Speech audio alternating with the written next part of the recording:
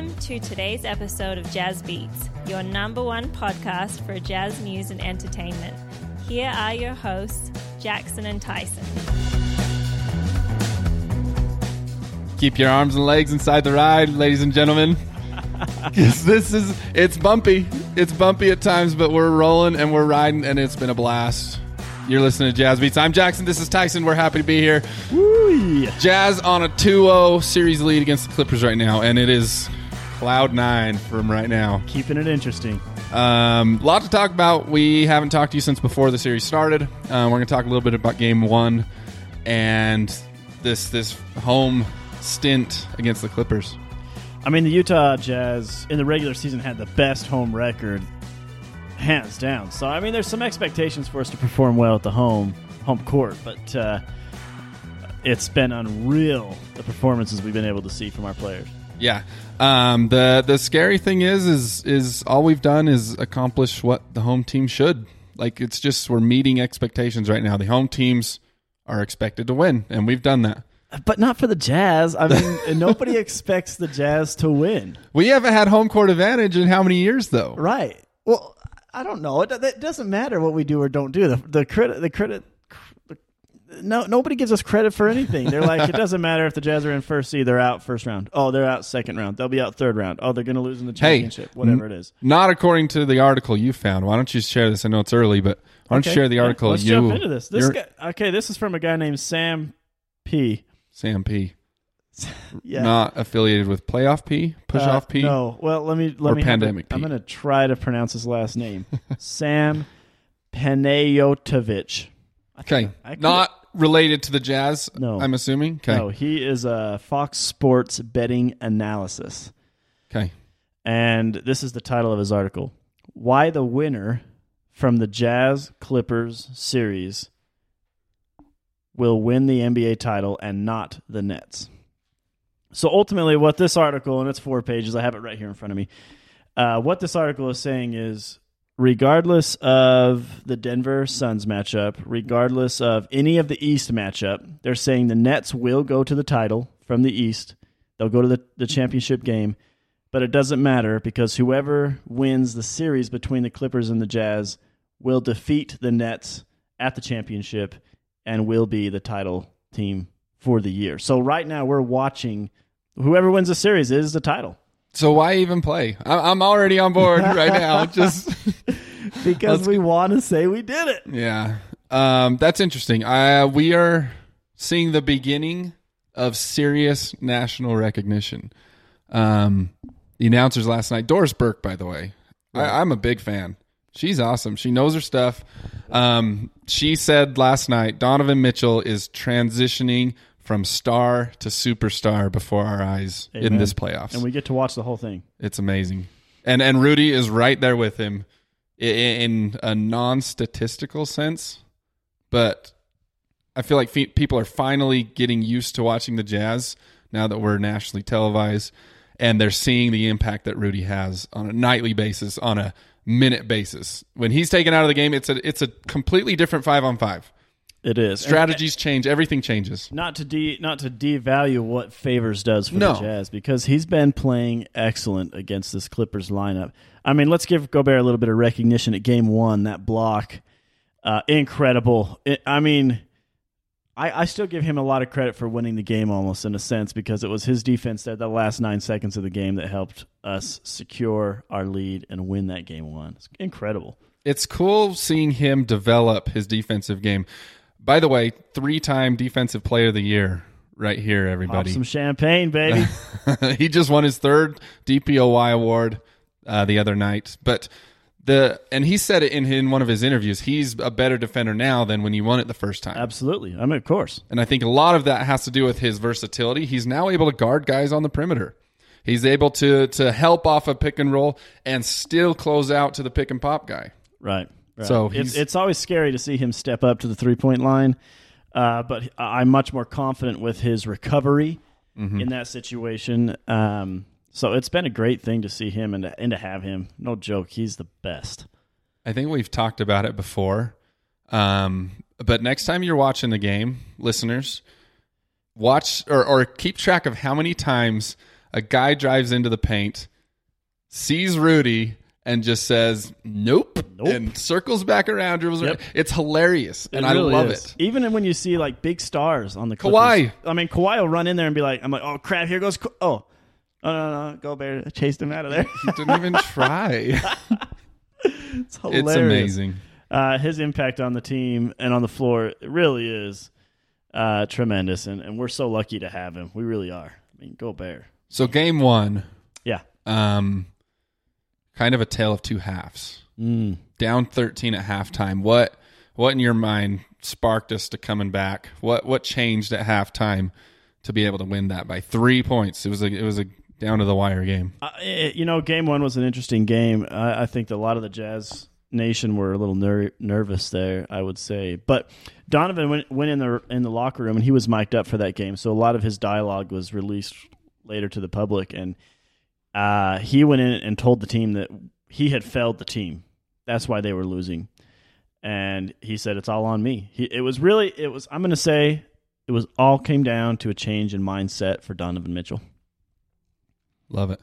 He wasn't going to let the Jazz lose. No matter what it took, he was going to put it all on his shoulders, and that's how it was going to have to be. And he came out in beast mode third quarter and never let off the gas. So you got to give credit to the leadership and the performance of Donovan Mitchell. The cool thing is it's one thing to say that and try to pick your team up with your words and whatever, but he actually accomplished what he said. He had 13 points at halftime. He ended up with 45 points from Donovan. Crazy. Against arguably have been talked about some of the two of the best wing defenders in the league. Right. It's nuts. He can penetrate, man, and he can shoot. No pun intended there. It was so fun to have him on the Jazz, and so fun to have him be like pumping up the other players on the team. And I think he's just going to continue to play that role as a emotional and leader on the roster. I mean, there's nowhere else we can really get that type of fire. Mitchell's been incredible. We talked about Gobert. It has kind of been fun seeing Ingles show up to some basketball games. Well, without Mike, he had to do it, or we were going to lose every game. Ingles, not so much in the game one. He only went 3 for 12.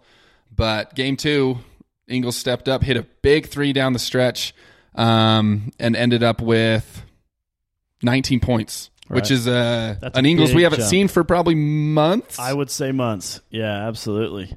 He's just got to be aggressive off the start of the game, and once he makes a couple baskets and he has that confidence, I think he plays so much better. So it might be an important thing for the Jazz lineup to provide clear, in-rhythm shots for him early on in the game so he can have that confidence to start with. And he may not have to be our main scorer guy, but for him to be able to know that when he feels good about the shot, he can take it and doesn't have to pass it up, that's pretty valuable. And this is a chicken or the egg situation. Does Ingles play better when he's talking crap? Because I finally saw him open his mouth and start mocking some players.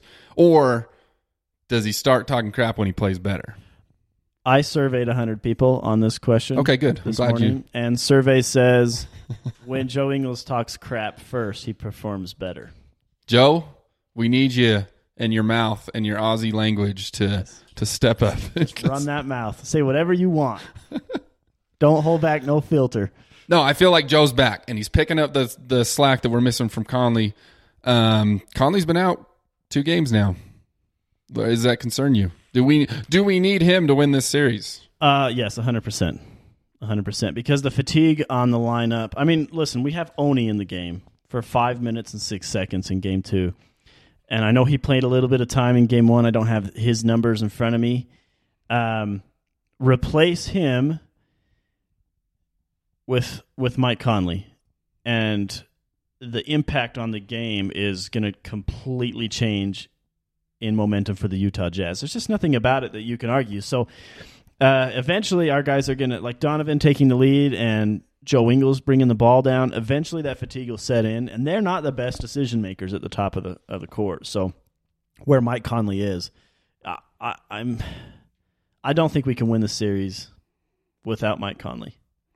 Yeah, I think we are extremely fortunate. Not to downplay how we're playing.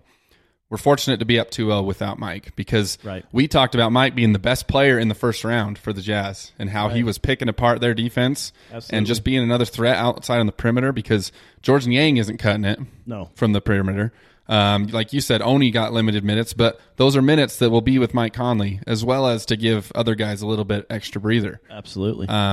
Mike's hopefully on his way back. When do you see him coming back? Is he going to play Game 3 in LA? Is he traveling to LA? I assume so. I hope he's ready on Game 3. I think that the Jazz are just holding out to use him for their away game, so they have a bit of a secret weapon, something that can break down their zone defense, which was really hard for us in the third quarter against the Jazz. So just as a reminder, in the regular season, we played the Clippers 3 times, and we won them 2 out of the 3. And if you look at the positive and negatives, the games that we won were the best player to impact the Jazz was Mike Conley. Okay, it was his positive on the court that helped us win the games against the Clippers. So, like you say, we're fortunate to be where we are, and we've had a lot of, like Clarkson, I mean, he played 26 minutes last night. It's incredible, and he's been shooting fantastic. But the stamina will start to look like the Clippers if we continue to not have Mike in our rotation. A little bit lazy. Speaking of injuries, again, this is Mike's hamstring that's been kind of bugging him for a long time. Often, ever since he came to the Jazz. Yeah. Speaking of injuries, it seemed to me and the announcers and everybody that Donovan maybe aggravated his ankle again in the third quarter and then actually went to the floor with 30 seconds left in the game with a collision with Paul George. Right. He says he's fine. They interviewed him after. He says it was just got hit and he's fine. He feels 100%. I don't know if I trust that. I don't. He looked like a different player after that event in the third quarter. I mean, he still had he still went off, but he wasn't quite as willing to attack the rim as first half Donovan was. Yeah, I think that was evident as well. So I think there's something there. And maybe he's just being cautious, which is smart. And I don't think he may not be truthful with the Jazz fitness directors. I honestly don't think he will. I think that he will not tell them. He's learned in the past, if he's completely transparent with them, they will hold him out. He's watching what they're doing to Mike Conley, and regardless, he's not going to let this championship slip through his fingers. If it hurts, he'll take it out on the court. He ain't going to tell nobody. Yeah. He's proven to us he's the kind of player he's going to be on the floor when we need him. Right. No matter what's going on. What else? I mean, it's so much going on. Donovan has been completely incredible. Royce O'Neal's been playing some high minutes, incredible defense. We got to thank him for all that he does and hitting some great shots. We did pick up a mid-playoff free agent. We do have a new player on the team. This is news to me. It's defensive Bogdanovich. Oh, what happened? In Game 2 and in the fourth quarter of Game 1, we put Bogdanovich on their best player and a top 5 player in the league, Kawhi Leonard. Right. And he, can I say, shut him down? 100%. What is this? I remember there was times throughout the year where they would attack Bogdanovich. They would get a pick and roll with him to switch him onto their main ball handler because he was so poor at defense. And we had to hide him on the defensive end. What in the world? Who is this guy? And I love him. Okay, so look at this. Bogey only had 16 points. Well, I guess that's not far below what his average is. I'd say he's 20 to 21 points at average.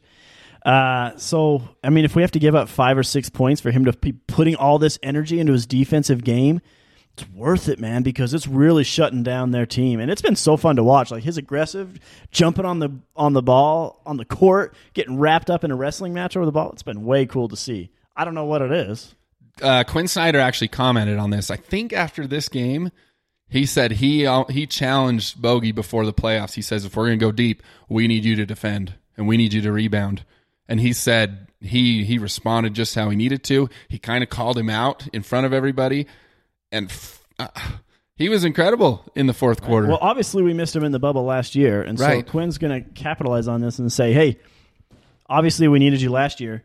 You realize that we do need you again this year. Like, if we are going to go deep, this is a part of the recipe that we were missing. So I think calling him out in public was dope. Wish I was there. It's awesome. I think what helps him out too is Royce guards Kawhi most of the game. Ingles has switched on to him at times. Bogey guarded him a little bit, but there's always a great defender on Kawhi. And then come fourth quarter, Bogey's legs are still fine because he hasn't been the sole defender on Kawhi.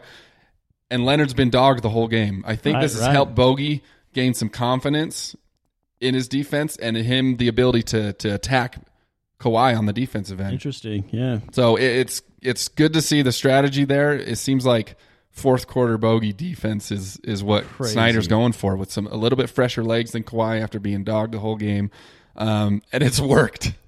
We've shut him down. Way fun to watch. There's been some big names in the crowd. Obviously, you've seen some mentoring from Dwayne Wade himself right off the court during timeouts and foul shots with Donovan Mitchell.